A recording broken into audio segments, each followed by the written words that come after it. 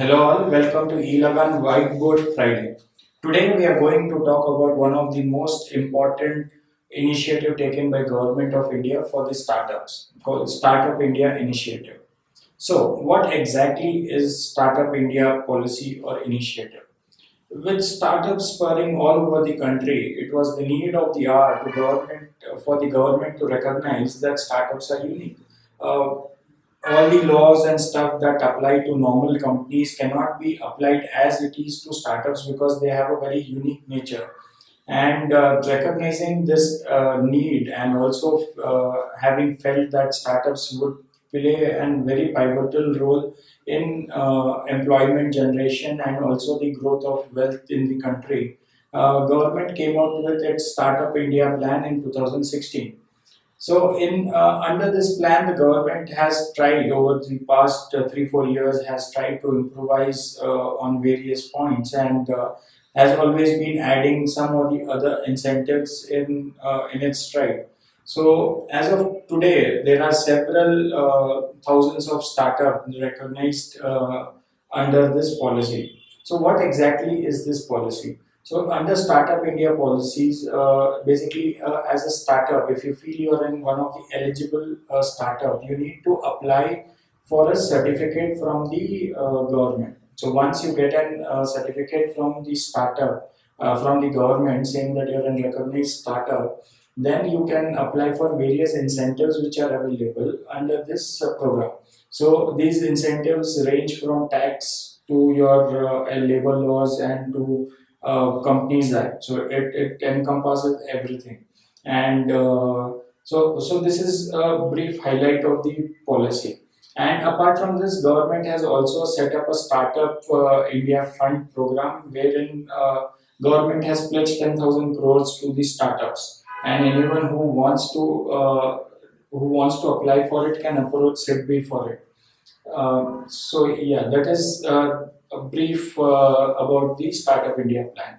So let's talk about what are the incentives available under Startup India plan.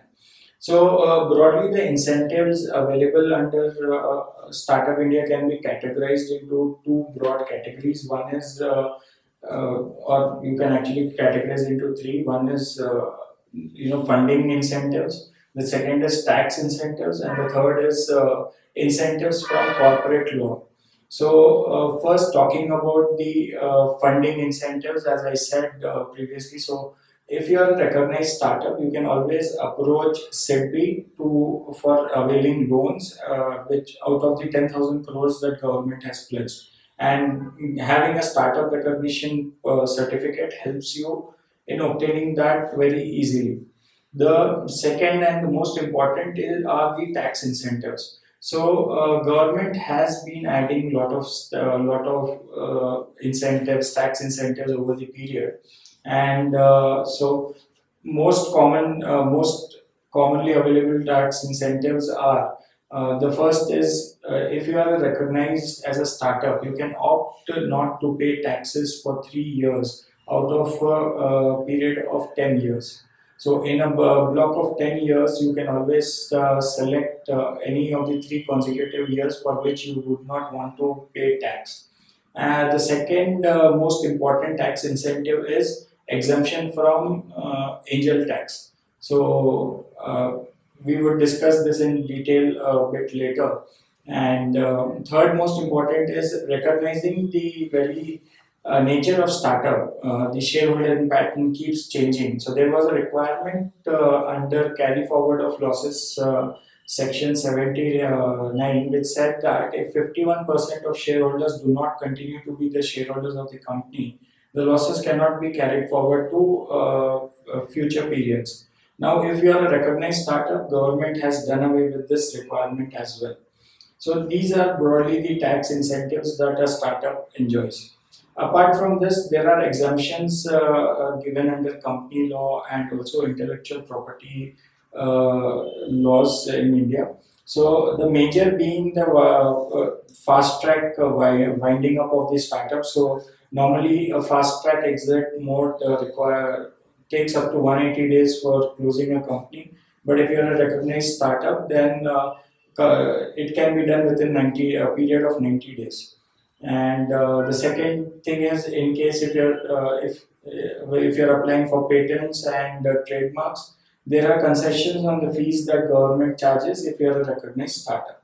So these are various incentives which are available under Startup India policy. So third thing is, who are eligible to be recognized as a startup. You will have to be registered as a private limited company, or as a registered partnership firm, or a limited liability partnership. Second, your turnover has to be less than 100 crore in any of the previous financial year. The third requirement is, from the time of incorporation, basically the age of the company should be less than 10 years to be eligible. And so basically these are the three eligibility criteria for you to be recognized as a startup.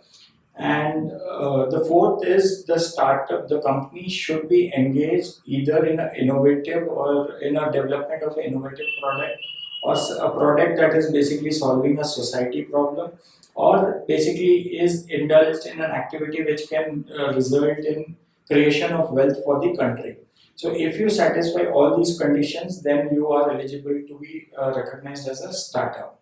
Now, so once you are eligible, how do we go about registering the company as startup?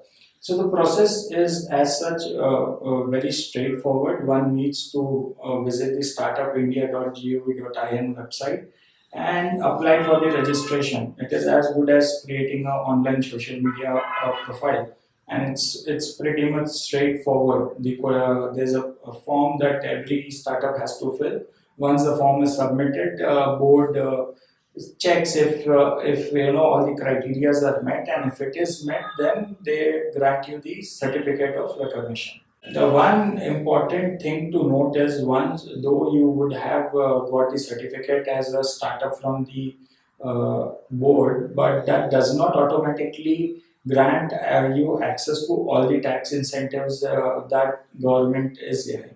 So for this, the policy states that under each of the incentive, you will have to make a separate application on the Startup India portal itself. So for example, if you're trying to apply for tax-free 3 years, 3 consecutive years, then you'll have to make an application online for exemption under Section 80 IAC.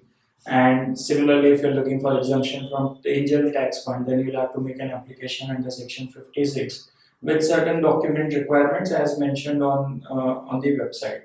So this is broadly, so there's a common confusion like, I am registered, does it mean I'm automatically entitled for all the incentives? But that is not the case. You could be an eligible startup, but still you'll have to apply with each of these departments to see if you're actually eligible for the various tax incentives the government has announced. But what does then this certificate essentially mean? So this certificate entitles you for other incentives other than the tax incentives, like quick winding up of the company, or discounts in the pricing of patents and stuff.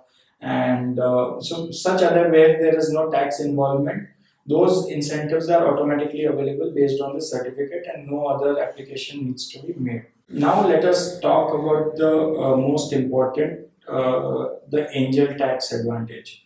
So basically, a Startup India plan, but prior to Startup India plan, there was a common fight between the startups and the tax authorities. So as we all know, the valuation in startup is more cannot be 100% accurate or scientific. Though even after taking all the due care, there is always possibility that it is not 100% accurate. So what does angel tax section say? That if, let's say, the company's current valuation is only 500 rupees per share, but you have got money from the investor at, let's say, 1000 rupees per share. So the angel tax section said that the differential 500 is a benefit flowing to the company, and hence it has to be taxed. Now the problem is, if it is set out at the beginning that the valuation of company is 500 and the shares have come in at 1000.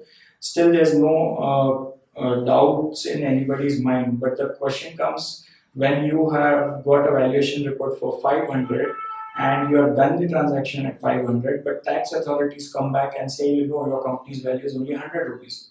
So that's where there was commonly there was a fight between the tax authorities and the startups. And so there were several case laws and several things to prove like what is the actual valuation of the company. But to everyone's relief, government has given a benefit to all the recognized startup that whoever is recognized as a startup and also who has obtained a specific exemption under tax incentives need not pay any angel tax. So what does that mean? You are free from proving your valuations at every stage of the funding or at every stage of the investment. So that's a huge relief and would for sure save you a lot of time and also compliance cost. So that is it for today. Thank you. If you have any queries, please send out your queries to hello@eLagaan.com and do visit our website for open source documents. Thank you.